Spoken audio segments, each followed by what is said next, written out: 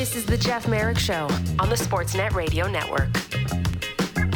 Okay, so I think this may be a first. Now, we've had Hobey Baker winners on the program before. Both of them, as a matter of fact, both the freshmen who have won it, Jack Eichel and Paul Kariya. So that's nothing new. We've had World Junior gold medalists join the program before, but never have we had a Hobey Baker winner as a freshman coupled with a World Junior gold medalist who's stepped out of class at Michigan to take the phone call to talk to us here today. Adam Fantilli of the Michigan Wolverines joins me now. Adam, first of all, thanks so much for doing this. Second of all, what class are you stepping out of right now? Thank you so much. Yeah, I'm just jumping out of English class quick. What do you guys working on right now? It's more of a discussion day today. We kind of had a New York Times reading and write discussions about it and talk about it in class. So that's pretty much what we were doing. Oh, that's awesome. Well, listen, I very much appreciate you stepping out of class. If you're like me, any excuse necessary to step out of class, you'll take it. And this one's legit because we're talking about your career and we're talking about your life in hockey. And first of all, congratulations, not just for the World Junior Gold and the season with the Wolverines, but, the Hobey Baker as a freshman. I mean, that's rare territory. That's, two other players, Paul Kariya, Jack Eichel, and that's it until you came along. Your thoughts on your season? I mean, you beat out, a couple of outstanding players in Logan Cooley and Matthew Nyes to win this award. Going into it, when you found out the final three here, did you think it was going to be you all along? No, not really. I mean, they're both phenomenal players. They both had great seasons. Their team accomplished a lot. Yeah, I mean, I think it honestly could have gone any way in that final three. Obviously, I'm extremely grateful and honored that it was my name, but I think it could have gone any way. So when your name was called, I would imagine, a number of things sort of, flood your brain. You think about a lot of people, a lot of people that helped you along the way. Probably you felt the same way when you won World Junior Gold and all the, all the accomplishments along the way. But when you won the Hobey Baker, were there any people that you thought of specifically, other friends, family, coaches, like who right away you think in your mind, okay, I got to make sure that I thank this person?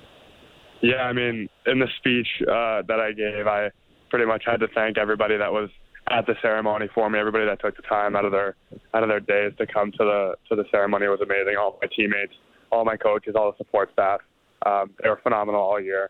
And obviously, like my parents, my brother were in the front row there, so that was really special for me. Yeah. It was really cool, and you're such a wonderful player. I'm always curious about kids in their draft year and how much they follow the rankings from various scouting services, either from professional broadcasters or the NHL scouting service, independent scouting services.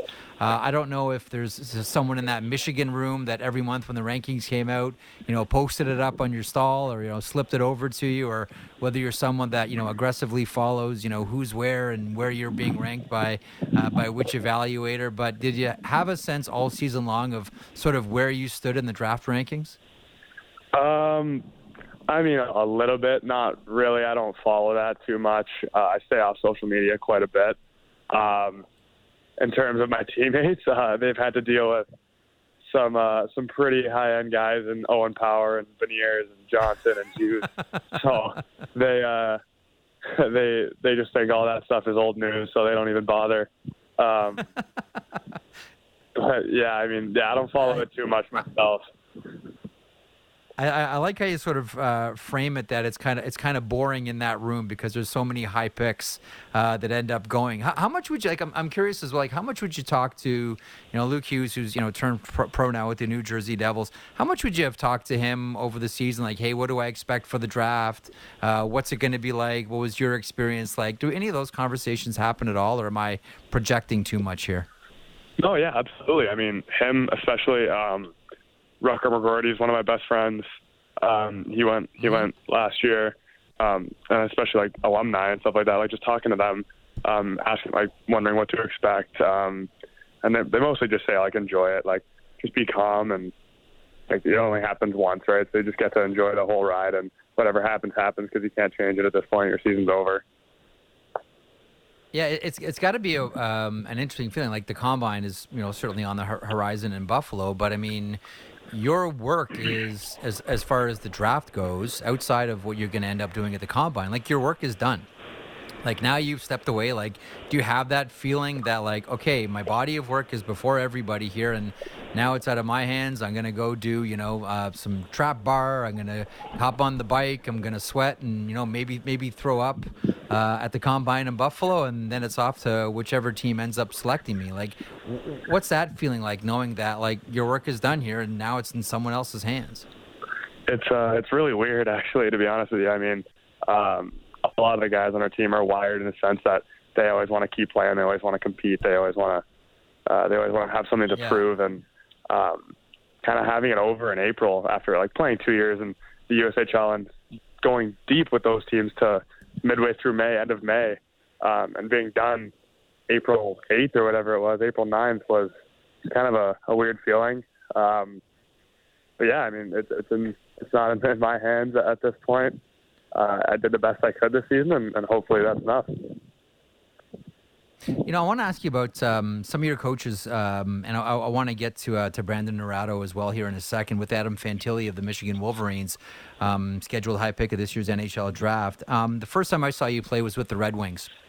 And I still, that OHL Cup final against the 03 Don Mills Flyers, that was, you were possessed in that game. I know you came up short in that one. That was a stacked team, but I thought you were outstanding. Angelo Catanaro is a legendary figure in Scottish hockey. I'm not sure if you ever heard this story before, but he would occasionally, he was a pretty tough customer, and he would occasionally play with a black eye, and the Scottish fans loved him, and they would take boot polish, and whichever eye he had a black eye underneath, they would put black polish under that eye as a show of solidarity to Angelo, who they absolutely adored. What was your experience like with him? I actually didn't know that. That's pretty funny. Yeah, you can tell he's that kind of guy for sure. He was amazing for me. I loved playing under him. He was so much fun to go to the rink with. He had such good energy, and he really focused on the defensive side of it to start. And then once we got that down, we started to focus on offense, and I think that was something that actually helped our team go as far as we did. Because I'm going to be honest, not a lot of people expected us to get to that game. With how many great teams were in that league. So he was phenomenal to play under. I loved it. He would give me rides to the rink when my parents were working. So he was awesome. Tell me about Brandon Naurato. We all saw the video when Topher Scott gave the official nod that he was the full-time coach, not the interim coach. What has he meant for your development this year? So much. I mean, I think he's proved himself as a head coach, and all year he was on that interim tag, and I think he also had something to prove this year, which was amazing. He was so good with all of our players up and down the lineup, and the way he took everything as it came was amazing. He handled it with such grace. When it comes to the intricate stuff and how he actually coaches, I loved his systems. I loved the way he approached the game, how he taught it to us. It was all amazing. He would show me little things that I could do better and try and implement it in practice with me all week, and then try and get it done in the game. So he was so good in terms of development. I loved it. He's such an impressive coach. Okay, so one thing that I want to ask you, I've wanted to ask you this since the World Juniors. So congratulations, gold medal. There was a rumor that you and Connor Bedard had a either competition or a bet to see who could score the first Michigan in the tournament. Was that an accurate rumor or not? No, we didn't have a bet. We were messing around a bit, and I don't know. I mean, Kent Johnson scored it in the World Juniors, so I guess we both wanted to give it a try. That first game, looking back, if I could do it again, I absolutely would not try it with the way the game turned out and the way the media went crazy about it. But we were both joking around about it after we ended up winning the medal. So it all ended up being fine. But yeah, I don't know if we had a bet. Because I'm sure you heard like that. That was the rumors going around, like, oh, these two guys have a bet going on who's going to score the first Michigan. What was it like playing on a team with Connor Bedard? I mean, we're watching him right now with the Regina Pats, and there's a big Game 7 tonight between the Pats and the Saskatoon Blades, and Bedard is just like possessed on another planet. The whole deal. What was it like having him as a teammate? It was awesome. I mean, he's a great kid. We're friends. He's really fun to be around. Good guy. His play speaks for itself. Obviously, in practice, he's world class. He works on his craft so much, and you can tell how driven he is and how competitive he is. Being on the same team was amazing. I loved it. You're from Nobleton. I'm acquaintances, friends with Nick Boynton, and plug for Boynton Brothers Sod Farms. Nick brought me to his Stanley Cup party at the barn in Nobleton in 2010 when the Hawks beat the Philadelphia Flyers. Tell us a little bit about your background for those that may not know you or know Nobleton or know the Fantilli family. Give us the nickel and dime tour. Yeah, I mean, grew up in what was a small town, Nobleton. 40 minutes north of Toronto. It's starting to get a little bit more industrialized out there. A lot of people are building, so it's getting a bit more busy, but it was a small town when I grew up there. I got one brother. I've been playing with him for the last 4 years. It's been amazing. One of the major reasons why I came to college. It's just us four, and that's pretty much all I got. Do you think you're ready to play in the NHL next year? Like there's I was talking to someone this morning who said there's a couple of things here. There's being ready, physically, and your game is ready, but then there's also the idea of, okay, so now we're jumping into a men's league here. Am I ready for all that brings along with it? How do you feel about where you're at right now vis-a-vis the NHL as early as next season? Yeah, obviously it's the best league in the world, and it's every kid's dream to play there, and I feel confident about my game and that aspect of it. But at the end of the day, it's an 82-game schedule. It's a men's league. Everybody's fighting for their paycheck essentially. You're playing for something different at that point, and when the time comes, I'll be able to make that decision. But right now, I don't really know what the next step is. For anyone who's listening who wants to know a little bit more about Adam Fantilli, what do you want people to know about you? When people look at Adam Fantilli, what are you hoping they say? I just hope that they're saying he's a really hard-working, competitive kid. I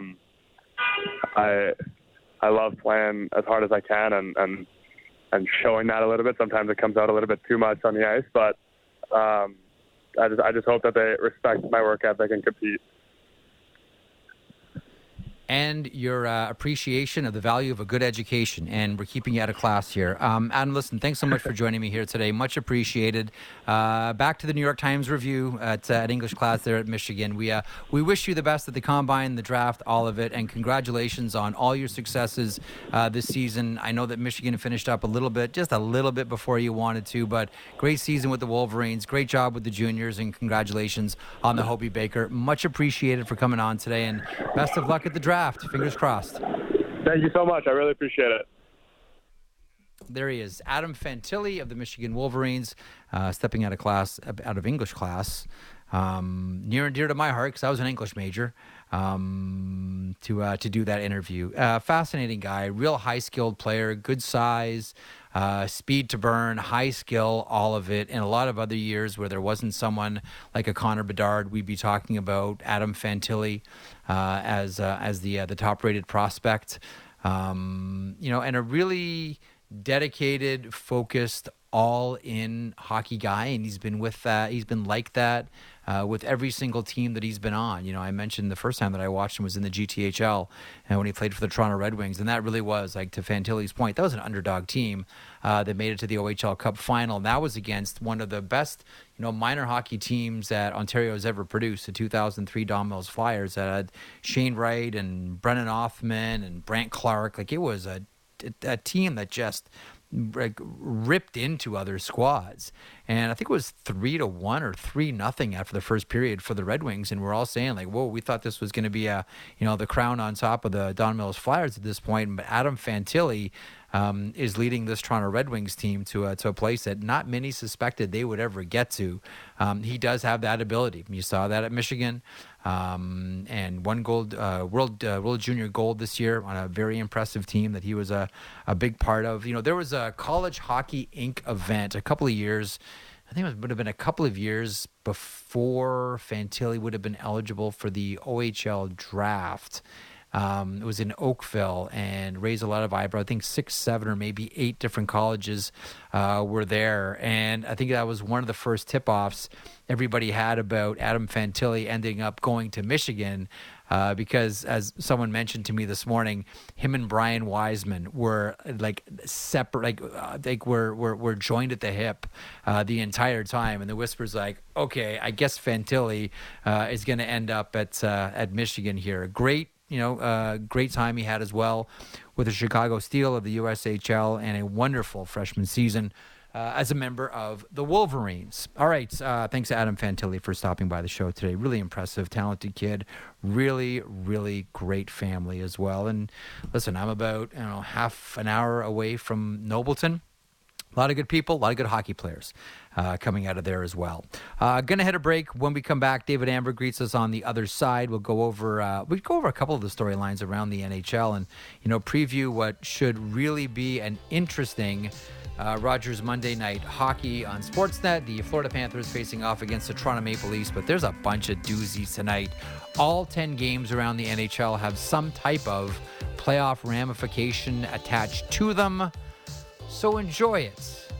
And don't complain about games not being staggered starting at 7 o'clock Eastern. It's just the way it is. The butts in the seats business still. Not going to get your stagger. I know, I grouse about it, but I stopped. Hitting a break, David Amber joins me here in a couple of moments. Ken Weep coming up at the bottom of hour 2 as well. Merrick Show continues. You're listening on the Sportsnet Radio Network, watching on Sportsnet 360. Back in a moment. The best Blue Jays show out there, period. Blair and Barker. Be sure to subscribe and download the show on Apple, Spotify, or wherever you get your podcasts.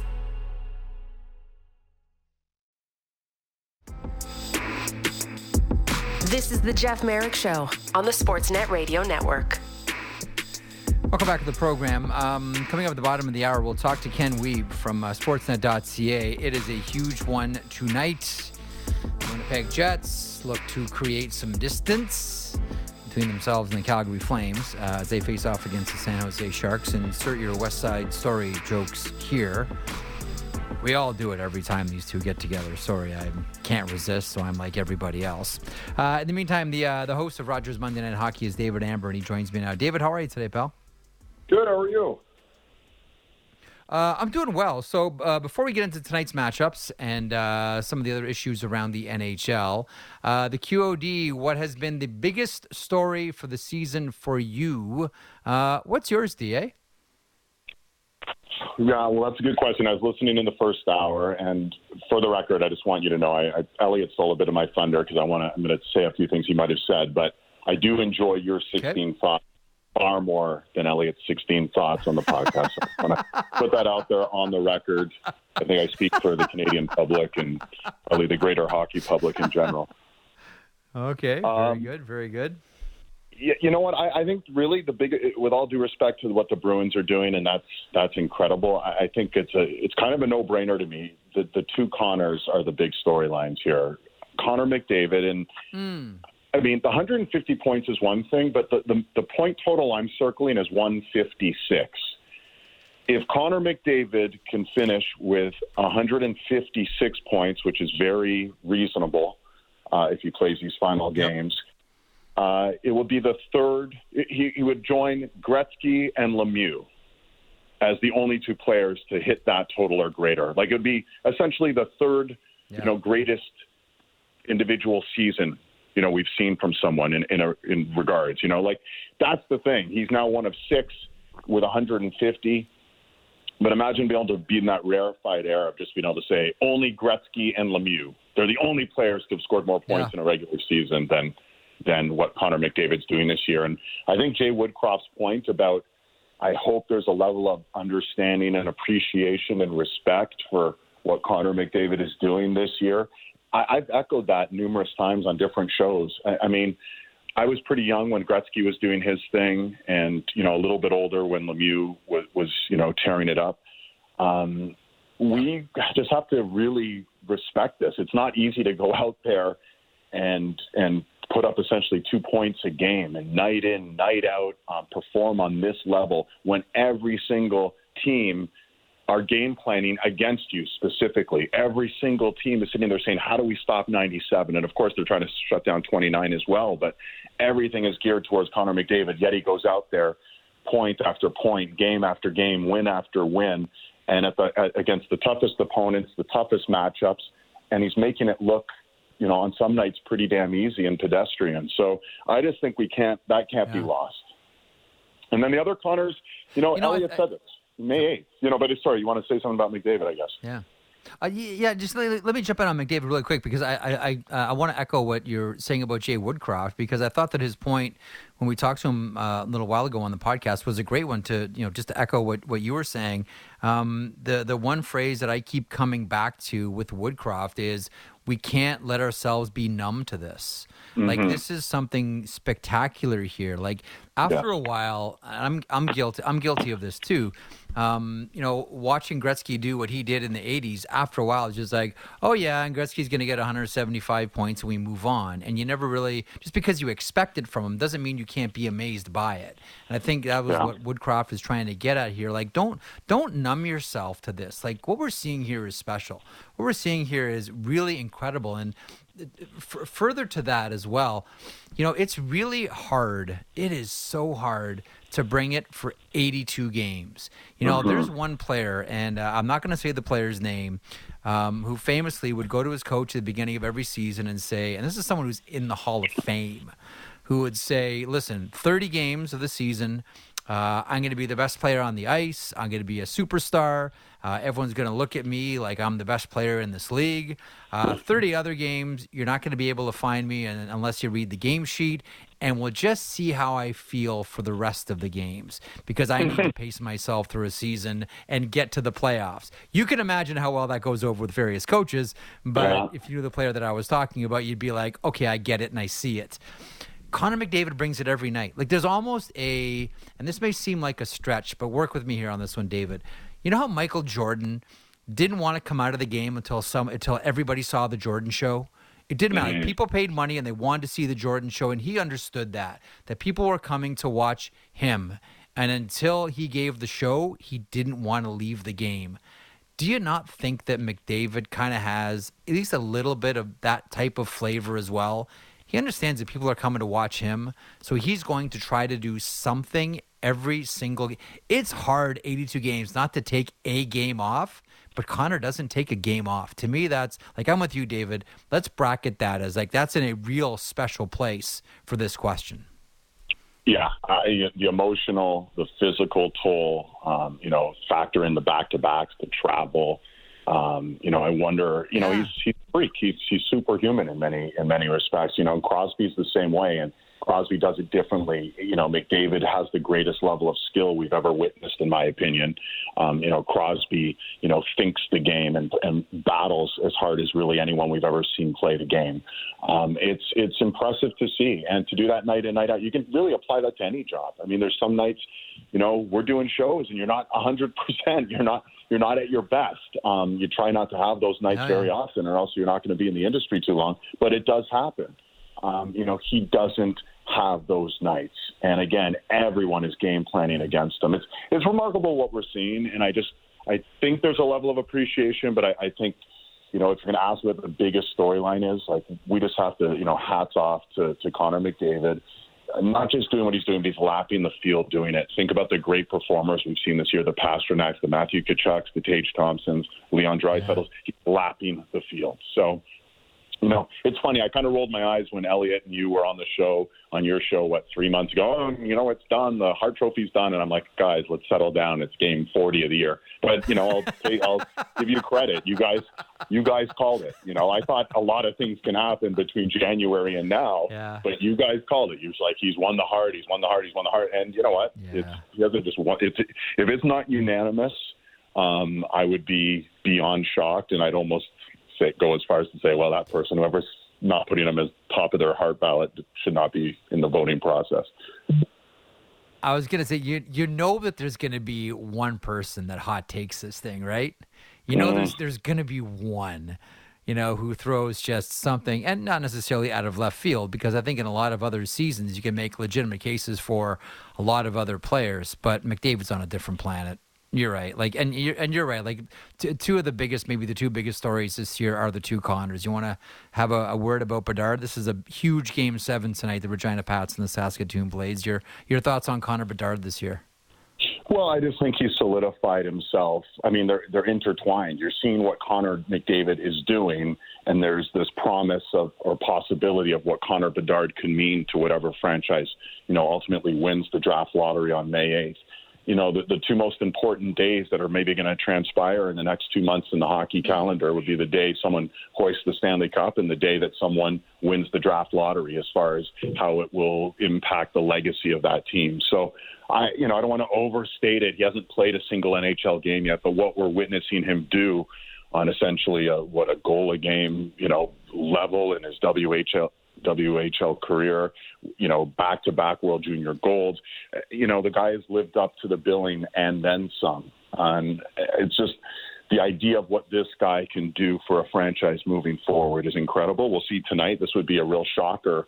If Regina, they're the prohibitive underdogs. They won the first two games, and, it hasn't really been a home ice advantage for either of these teams. So I'm interested to see what happens tonight with Saskatoon. But, Connor Bedard is the real deal by all accounts. And, I think between what he promises to bring and what McDavid is bringing, it's the Connor and Connor show so far as the top storylines go.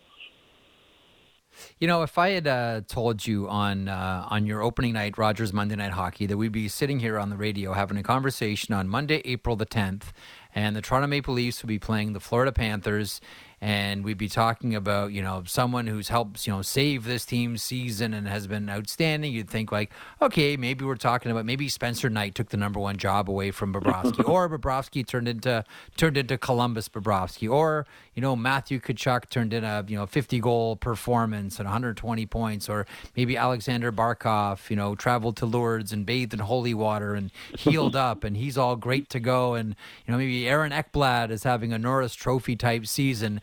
But if at the beginning of the year I sat there and said, David, you're going to be hosting a night, and we're going to be talking about the Florida Panthers and the Toronto Maple Leafs, and you're going to spend a lot of time talking about, checks notes, Alex Lyon. But here it is. I would say you're lying to me. I mean, who would have thought Alex Lyon, right? Honestly, the whole thing is shocking. And it's funny, there's a lot of different thoughts about what has turned, this latest turn for the Florida Panthers, because they were dead and gone. Was it the Paul Maurice rant in Toronto on the bench where he, must have dropped, 25 F-bombs in a matter of a minute, and, he was seething. Yeah. I mean, he was apoplectic on the bench. Or was it, Keith Tkachuk going on, I can't, if it was a podcast or a radio station, I don't remember what, and basically calling out, wow, this Florida team, they're kind of gutless, and it's just killing Matthew the way they're playing. And I was like, wow. And then maybe hidden behind those two situations, those two rants, is Alex Lyon, right? As you said, where was he on the depth chart? It's funny, Jordan Binnington was, sixth on the St. Louis Blues depth chart the year they won the Cup, and he came out of nowhere. Where was Alex Lyon? He certainly was behind Bobrovsky, Knight. He was maybe fourth or fifth in their depth chart to start the year, and here he is potentially saving the season. They went from a 23% chance, and now Money Puck has them at a 78% chance. And essentially, the way they're playing, they've got to be feeling very good about the chances of them being back in the postseason. And they're not going to be an easy out if they get there. So it's been very fun to watch, and it makes for our last Rogers Monday Night Hockey show to be extra interesting tonight. We also have the Jets, so there's another team right there battling. we have two of our featured games, and we have Carolina as our third featured game. So it's a really fun way to finish up the year. Some big games, and listen, that Winnipeg team. Elliot and I mentioned this in the first hour. We've been talking about this a lot. Teams that either have or don't have the killer instinct, and it presents itself to you. I was making the point last week, David, on the show that the team that probably the best team that I've ever seen as having the killer instinct was that 80s Oilers team. Like when they were ready to close something out, they closed it out. And it was 12-2 or something like that. They did not leave any questions at all. At all. It was like that Oilers. It almost seemed as if I always got this feeling about the Gretzky Oilers in the 80s, David, that if you scored on them, they got personally offended that you would have the nerve to try to score on them. And it would just inspire them to put in three more goals in 5 minutes. We talk about having the killer instinct. To me, that's been one of the stories of the Jets. They don't have it. They've had so many times to put the Flames out, to end this thing, create the distance, separate, get your spot, and they haven't been able to do it. That's why this is a chance here for the Winnipeg Jets. It's coming off a big win against Nashville, where Nick Ehlers, hit every goal post in sight, 2-0 victory over the Preds. This is going to be an interesting one to see if the Winnipeg Jets, Dave, actually do have some killer instinct in them. Yeah, and listen, the Sharks, as bad as they've been, and they've been atrocious at times, they're 2-0 versus the Jets this year. So nothing can be taken for granted here. I'm not sure who's starting in net for Winnipeg. It could be a 12th straight start for Hellebuck, who's just been an absolute machine, and he deserves certainly some Vezina discussion, and he might even get some Hart discussion if Winnipeg could find their way into the playoffs. So, yeah, you're right. There's been a lack of killer instinct. It's hard to compare that Oiler team in the 80s with 7-8 Hall of Famers, including the greatest player of all time. The Jets or the Flames this year, who've neither really had any killer instinct. I mean, we only have a race because it's been a snail race to the end line. I said about a month ago, it's going to take 97, 98 points. It's going to take probably 93, 94 points to make the playoffs. Who would have thought that? Last year it took 100 points in the East, right? So it's a bit shocking how slowly this is matriculated, through the year. And here's the thing, Winnipeg, they had a 10-point lead on Calgary in late January. They were first in the West. In January 22nd, right before the All-Star break, They were first in the West. So this is a bit of they could totally, flip the script, rewrite that storyline that will play out. If they don't make the playoffs, this is going to go down as an incredible choke job by many, who follow the team, I'm sure. Yeah. But they can change all of that, and they can change the narrative, and they're going to be a tough out come playoff time if they make it. So, yeah, you expect them to come with that killer instinct. They play tonight, and then they play tomorrow at Mini and Thursday at Colorado. So they better win tonight. And here's the thing, Jeff. If they win tonight, the Jets, it's an elimination game between Nashville and Calgary.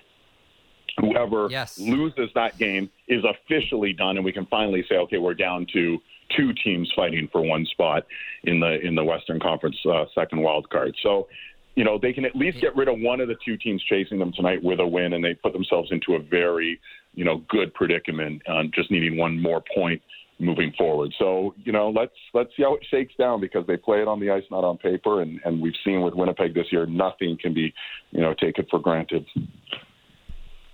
Oh, Ken Weeb just texts in. I'm going to talk to you in the bottom of the hour. Hellebuck versus Reimer.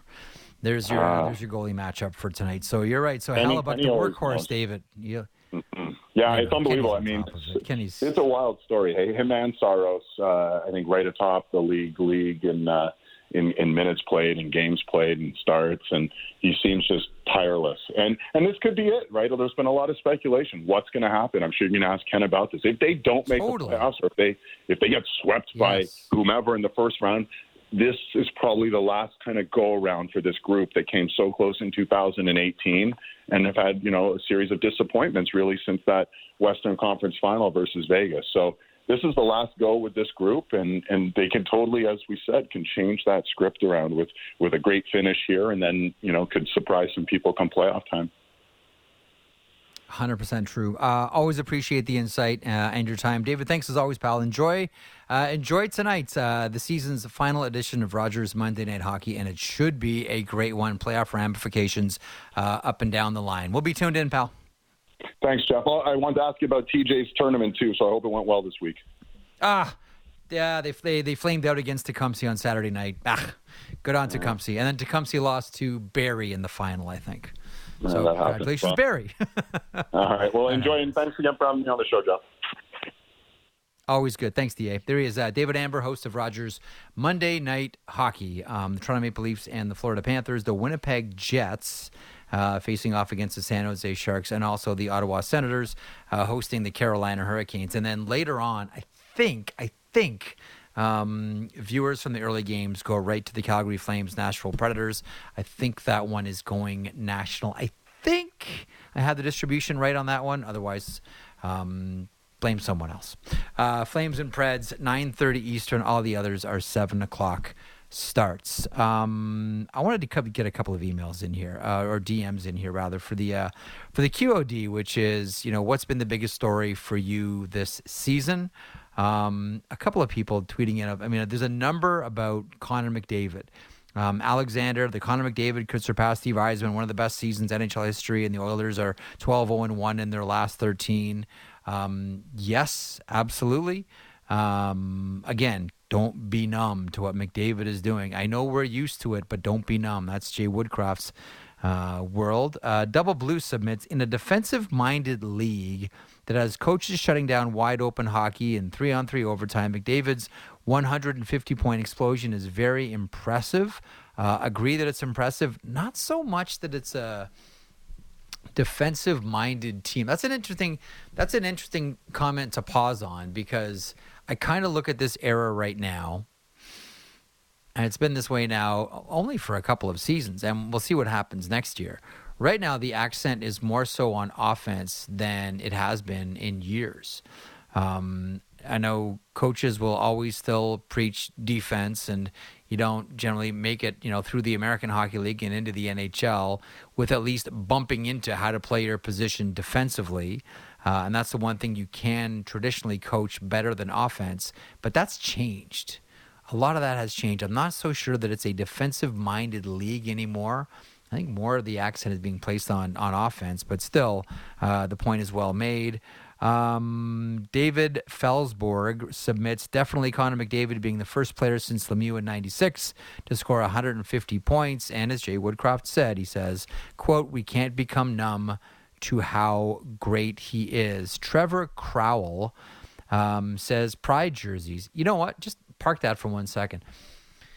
I would have to assume, again, maybe a big assumption, but I would have to assume that at the end of the season, like when everything is done, playoffs are done, awards are done, draft is done, free agency is done, the NHL and the Players Association, who have been, how shall we say, conspicuously quiet about this issue, probably need to get together here and figure out how they're planning to handle this for next season. Now, the league has, as they've stated numerous times, left it up to the individual teams.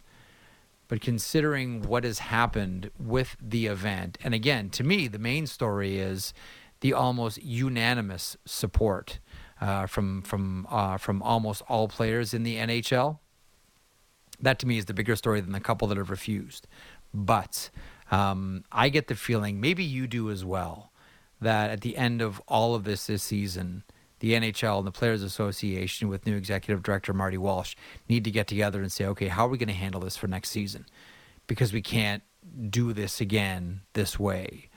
Jeff Follett submits, Erik Karlsson being extremely back. He is extremely back. Like, have you ever wondered about a Comeback Player of the Year award in the NHL? I think it would be an interesting one. Karlsson would certainly have this one. Although, listen, Clayton Keller, man. Clayton Keller's had an outstanding season. And if you saw him at the end of last season with the broken leg, you say to yourself, weesh, I don't know what next season is going to be like. Clayton Keller's come back in a really challenging situation with a team that doesn't have the best of all possible talent around him, and turned in an exceptional season for the Arizona Coyotes. Hang on, let me just pull up Clayton Keller. If you don't believe me, believe some numbers. Let me get the Coyotes here. Clayton Keller has distinguished himself as one of the best players in the NHL, playing on an Arizona Coyotes team that is not exactly filled with future Hall of Famers. Clayton Keller, first of all, has played 80 games. Good on Keller. 37 goals, 48 assists, good for 85 points. Now, because it's in Arizona, it's not going to get a headline, but Clayton Keller has turned in an outstanding season for the Arizona Coyotes. So if we're talking about, to Vallette's point about Erik Karlsson being extremely back, yes, he is. And if he hits the century mark, like, that's going to be, like, I know the race for the Norris is going to be a very tough one. And there's a lot of, players that are in the conversation, whether it's Quinn Hughes, whether it's Dougie Hamilton, whether it's Vince Dunn, whether it's Adam Fox, like there's a Hampus Lindholm, a lot of players in the conversation. I know defensively you're left wanting sometimes. I get it. And there are those that are hardwired against Erik Karlsson because of that. She got 98 points. If Erik Karlsson hits 100, like we're getting back to Brian Leetch territory here. It's going to be tough. It's going to be tough to not vote for Erik Karlsson. Again, in a stacked field, it's going to be tough not to vote for Karlsson if he hits 100. Anyhow, Karlsson, yes, extremely back. And this is once again me lobbying for a comeback player of the year in the NHL. Man On submits, Bruins beat the record.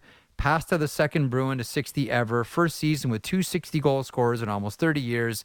McDavid just shy of the best season of anyone not named Mario or Wayne. Quibble about 63 wins all you want. It's different eras. I always try to stay out of those conversations. I just kind of say, you're both beautiful.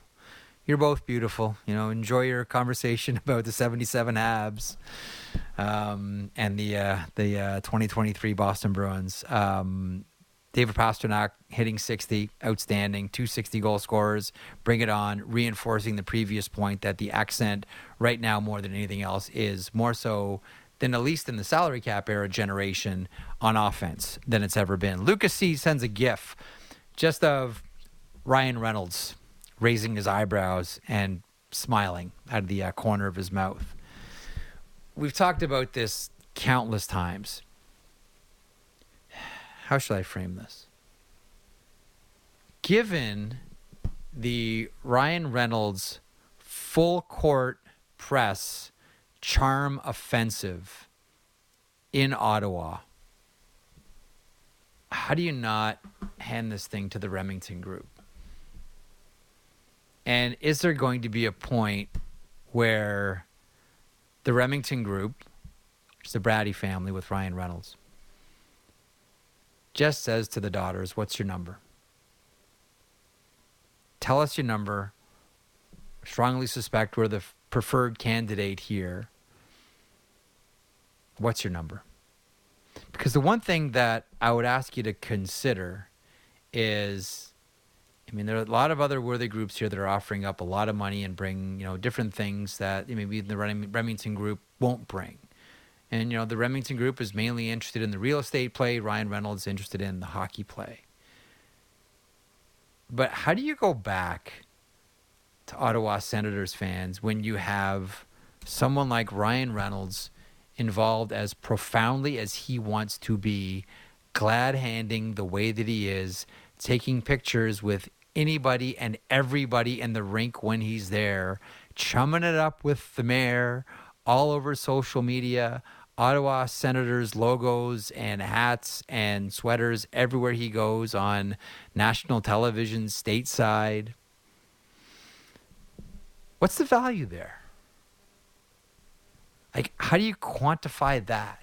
Like, this is going to be the price tag for the team, but there's also this ancillary revenue that comes along with having Ryan Reynolds attached to the team. What's the price tag there? And can anyone else meet that? And so far, the city of Ottawa is beside themselves with the idea that they could have Ryan Reynolds on top of their hockey food chain. I agree with Luca. Like, this is and is becoming, just because of the ramifications of it, the biggest story in hockey. And it may not be a market that you're concerned with or even care about or have even thought about for a second. Like, this is a national program. I know a lot of people are like, oh, you're going on about the Ottawa Senators. Oh, geez, who cares about the Sens? This is going to affect everybody. Right? You know what this is going to affect? This will affect teams getting sold. Because right now, make no mistake about it, the Ottawa Senators are going to go for maybe as much as $900 million. So what does that make the expansion fee then? Are we at $1 billion now? Elliot and I were talking last week about Salt Lake City. Is that $1 billion? Houston, is that $1 billion if that's an expansion market? Like, is that where we're at? And if your team, okay, if your team looks at this and says, oh, Ottawa's worth $900 million, and sports ownership is an equity play, maybe the best time for me to get out right now is now. I bought this thing at whatever I paid for it, but if we're talking about $900 million for the Ottawa Senators, what's my team worth? I wonder if there are, and I'm sure there are these conversations happening, once Ottawa gets sold and we find out what the price tag is, I wonder if other teams say, you know what? If we have that many owners, potential owners out there that want to pay that kind of money for an organization, let me get my snout in the trough. Let me get in. I'll take some of that. So Luca C, submitting that one. The Ryan Reynolds eyebrow raise. Looking charming as always. I think that's a great one. Andrew M, the rise of prolific goal scorers, more than 100 pointers, 60, 50, and 40 goal scorers, a defenseman flirting with 100 points, Erik Karlsson, and many from young stars likely to do it again, McDavid, Pasternak, Mikko Rantanen, Jason Robertson, Tage Thompson, Jack Hughes, and the ageless Russian. Also the Tank Fest for a shot at the other Connor. All good considerations. Russo's mentions. Short term is the Bruins' heck of a season. Long term, this is interesting. Long term is the Philadelphia Flyers' decision to move on from the previous brain trust. Interesting there. It's not just moving on from the previous brain trust, but having a philosophical shift. Because this has never been the way we've talked about this. This has never been the way the Philadelphia Flyers have done business. This is not a team that has ever, certainly not under Ed Snyder, the late Ed Snyder. When he owned this team, it was go forward, go forward, go forward, go forward. We do not take a step back ever at all. We move forward. And I know there was a brief flirtation when Ron Hextall was the general manager of taking a small step back and being a little bit more patient, specifically with a player like Carter Hartz. But then the Philadelphia Flyers essentially had no stomach for that, and they went right back to doing business the way they'd always done business. And let's just sign a bunch of contracts. And Kevin Hayes, how much do you want? Here's a blank piece of paper. Just don't embarrass us, and we'll give you the money. Philosophically, this is a shift for the Philadelphia Flyers. That's why I think to Russo's mentions point here, it's not just the change of the brain trust, but a philosophical shift of how the Philadelphia Flyers are going to do business. For the first time in a long time, there is and will be long-term planning. Doesn't mean, and Daniel Briere mentioned this, it doesn't mean that there are not going to be a lot of similar faces in the lineup next year. But make no mistake about it, for the first time, you might say ever, the Philadelphia Flyers are interested in the long view. They're looking well down the highway, not just to the next truck stop. They're looking deeper and deeper. Melon B's Dead Rat submits with a $10 million goaltender and a second goalie that's supposed to take over. We know he's had a tough season. Alex Lyon may save the season for the Florida Panthers. Another chapter of that written tonight, perhaps, for the Florida Panthers as they face off against the Toronto Maple Leafs. One of three early games, the Jets, the Sharks, the Hurricanes, and the Ottawa Senators on Rogers Monday Night Hockey. Pre-game gets underway at 6:30. The puck drops just after 7. All right, I'm going to catch a breath, have a drink out of this water bottle, and then come back with Ken Wiebe from Sportsnet.ca. We'll get on the Winnipeg Jets page. Will they finally have the killer instinct and snuff out a team and cement something tonight as they face off against the San Jose Sharks? And boy, oh boy, with a win there, does that not make the Calgary Flames Nashville Predators game so much more fascinating tonight? Ken Wiebe joins me in moments from Sportsnet.ca Jets page. Sportsnet 360 is where you're watching. You're listening on the Sportsnet Radio Network. Merrick Show continues after these brief messages. Big guests and bigger opinions on everything happening in Leafsland. Real Kipper and Bourne. Be sure to subscribe and download the show on Apple, Spotify, or wherever you get your podcasts.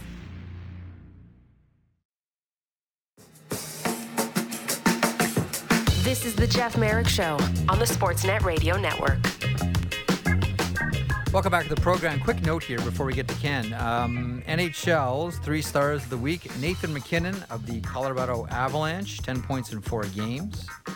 8 points in 4 games for Jordan Eberle. He's star number 2.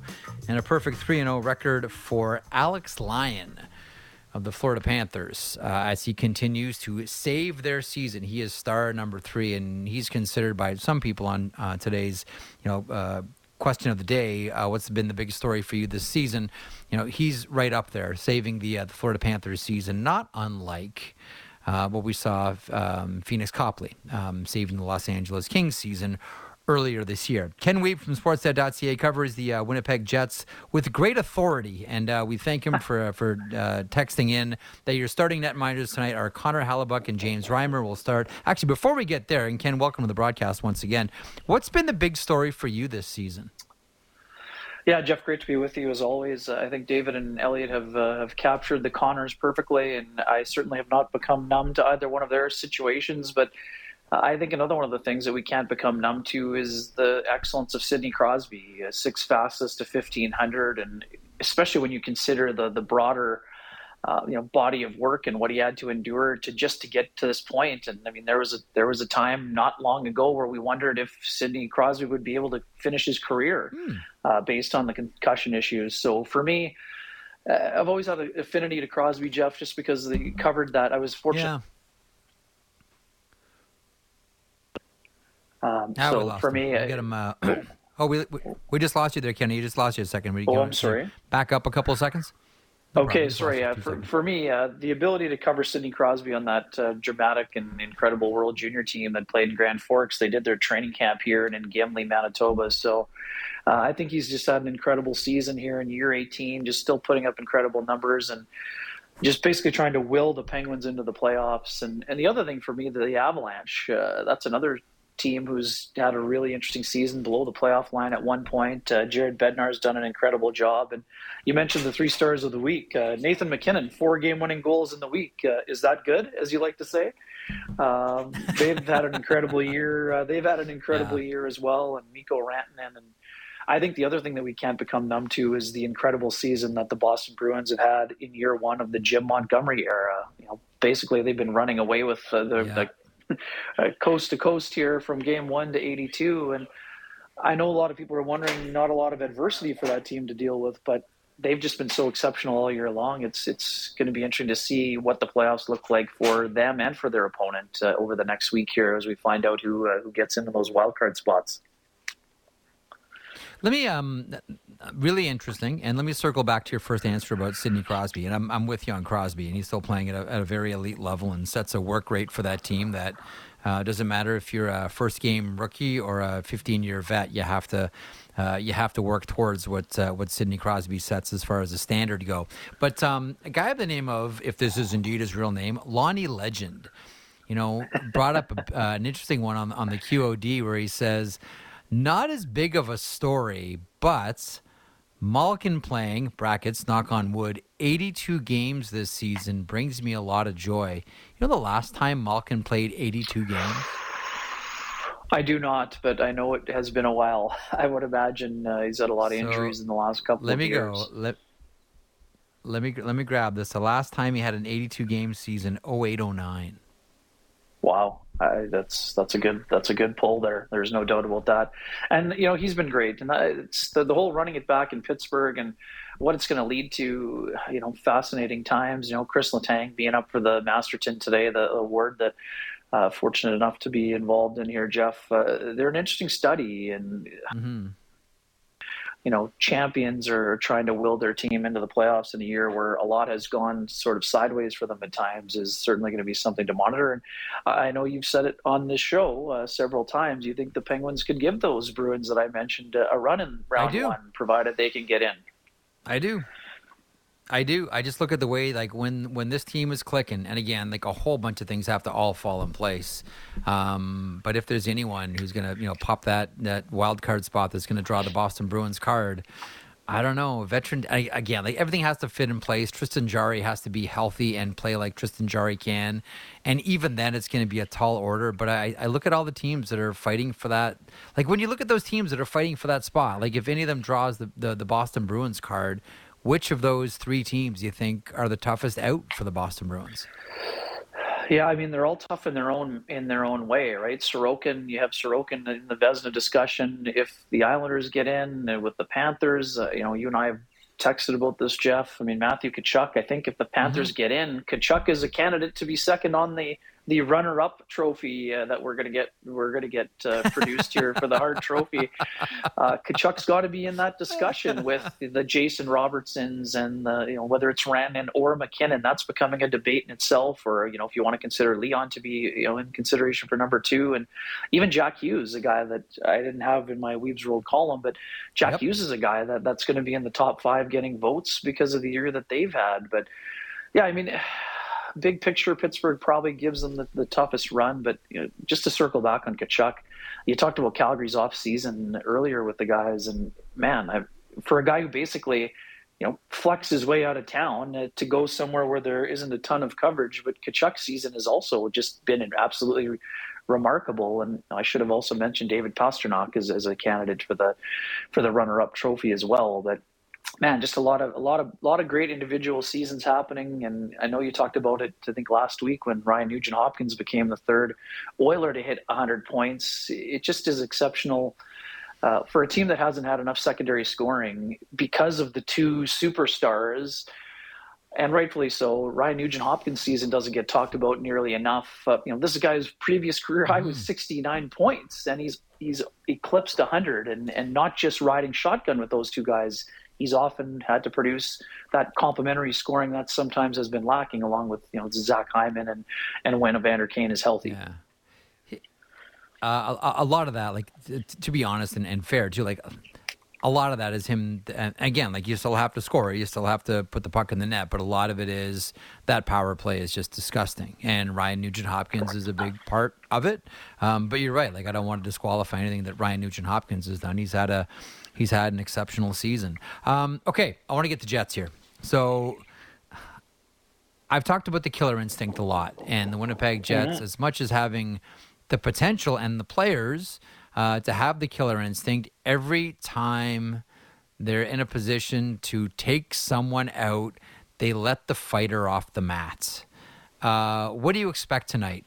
Winnipeg Jets can really do themselves a lot of good here. That Calgary win, the Calgary, squandering the point on the weekend is a real tough one for the Flames. That may ultimately have been their demise against the Vancouver Canucks. But the Winnipeg Jets are in a position to do themselves a whole world of good. Which Jets team do we see show up tonight against the Sharks? Because I'll tell you, if it's the one we saw against Nashville, where I thought Nick Ehlers was the best player on the ice, and all we heard was pipe music out of him 3 times, I believe. Then it's going to be an easy closeout for the Winnipeg Jets. Which version of the Jets do we see this evening, Ken, do you think? Yeah, Jeff, I'm expecting the Saturday version. I think that they learned a lot from that sort of mediocre game against the Calgary Flames, where the Flames were coming off their worst loss of the year. So a couple things working at play for the Jets. They've lost twice to the San Jose Sharks already this year, once in extra time, but once in regulation. So they will be on high alert as it is. And knowing how well they were able to dictate the pace and be rewarded on a night where UC Saros didn't look like he was going to give up a goal for the majority of the game that he played. So I think that those two things would sort of lead to them being ready.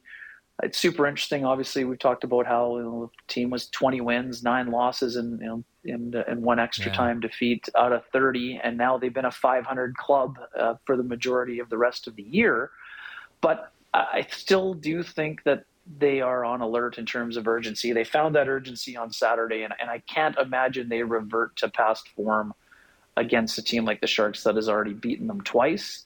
Now, how are they going to fare against a hungry Minnesota Wild and Colorado Avalanche team? Well, I mean, that's the multi-million-dollar question. But in terms of tonight, I expect them to put themselves in a good position to close things out. Essentially, as you mentioned, I mean, if the Jets win tonight, it's a winner go home game officially for Nashville and Calgary.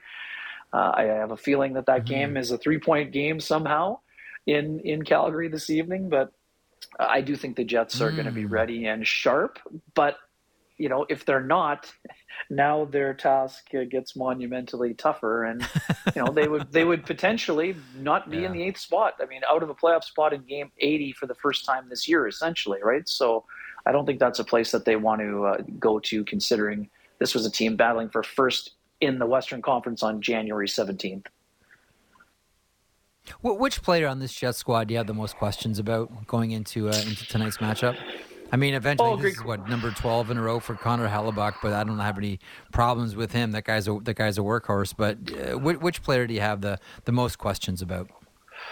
Well, I mean, I'm going to have to use process of elimination. Neither Nikolai Ehlers or Kyle Connor took the morning skate, and Rick was in playoff coaching mode here, saying, "Don't ask me whom is the game time decision."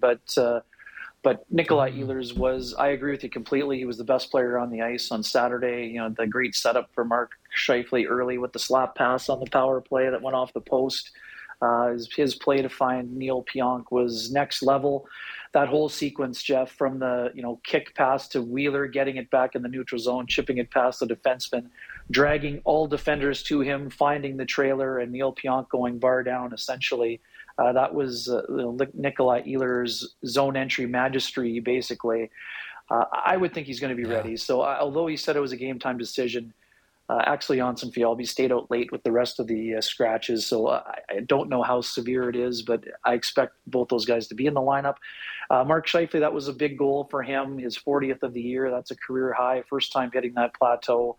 But Mark's a guy who down the stretch hasn't produced at the same level as he had during the course of the regular season. But he had a game-winning goal, and I think it was his 9th of the year. So he has been clutch for the Jets. They need him to be clutch again. That line with Connor and Dubois has really been cooking the last little bit here. And Dubois, a game where the Jets weren't very good against Calgary, Dubois' engagement level was super high. So I don't know that I have a ton of question marks, but and I'm with you. I mean, Hellebuck, yes, it's start number 62, I think, here tonight. I don't see any issues with his workload. They've been fortunate; they've had a couple of 2-day breaks in between games. So, as crazy as it sounds to say, I think he's fresh for this time of year, considering he leads the league in starts. I think that he is locked in his rhythm, and I think he'll be ready to roll. No question about that. Let me finish with this one, Kenny. How are you feeling about Rick Bowness right now? It seems as if, I've been making the point that this Winnipeg Jets team really seems like they're wound tight, like a really tightly tightened snare drum. How's Rick Bowness been through all of this? Yeah, you know what, Rick it's been a tough year in his health. We know he had COVID early, and I think there have been some effects that have sort of drained some of his super high energy. He still brings a lot of energy and excitement to the rink daily. He's one of those NHL coaches who's very vocal and involved. Rick was very upbeat and positive today, and I think that the mood around the team, there was a little bit of a exhale after Saturday's game. I thought they were much looser in their dealings with the media.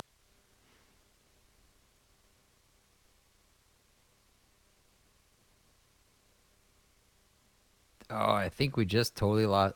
Yeah, I think we just lost Kenny. That's cool. We're wrapping up anyway. But that's, to the point about Rick Bowness. Yeah, I mean, we do know all about the COVID situation and sapping energy from him ever since. But good that he's in a great mood. Hockey lifer, one day Rick Bowness, we thought it was going to be this season, will not be behind an NHL bench in some capacity, either as a head coach or an assistant, and that will be very bizarre, to say the least. I'm just grown accustomed to an NHL where Rick Bowness is on a bench somewhere. Thanks to Ken for stopping by the program. Ken Weave, the great Ken Weave from Sportsnet.ca. Winnipeg Jets, San Jose Sharks, one of 3 games on the board for Rogers Monday Night Hockey. A couple of more answers to the question of the day, which is what's been the biggest story of the regular season for you. Mark Stone. What is this one? Mark Stone's. I can get this right. Mark Stone's Waterboy submits this one.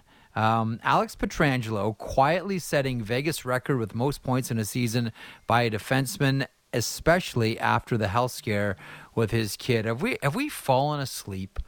Have we totally forgotten? Maybe it's because he plays in Vegas now. Although Vegas gets headlines and gets spotlight. Should, anyhow. Have we forgotten how great Alex Pietrangelo is? We've forgotten that he's still like one of the best defensemen in the NHL. Just never a peep. Also, Dennis Schumacher submits this one. I like this. Everyone distracted by the shiny things and missing out on, and I'm guessing the shiny things would be Connor McDavid, the Boston Bruins. Those would be the obvious ones. Everyone getting distracted by the shiny things and missing out on. 1, remarkable season Clayton Keller has had. Great point. Absolutely with you. And I'll try not to gush about this one too much, but forgive me if I do. Daniel Sprong. He plays for Seattle, by the way. 4th line. Barely over 11 minutes. Daniel Sprong being first in points per 60, 5-on-5. 20-goal 4th line scorer. Think that's a nice fit? Yep. For a little bit of context, Daniel Sprong is first in points per 60, 5-on-5. Connor McDavid, our man Dennis Schumacher submits, is 16th. That's a whopper. Thanks everyone for playing along on this one. Thanks to Ken Weeb from Sportsnet.ca, David Amber from Rogers Monday Night Hockey, Adam Fantilli, University of Michigan Wolverines, stopped by, ducked out of class, English class nonetheless, to talk with us. Hobie Baker Award winner, freshman, and Elliot Friedman for kicking things off today. Thanks so much to Jen Rolnick, Lance Kennedy, David Siss for helping out, and for Matt Marchese. We're back tomorrow. 10 games on the board tonight. Enjoy them. They all have playoff ramification, folks. Rogers Monday Night Hockey gets underway at 7.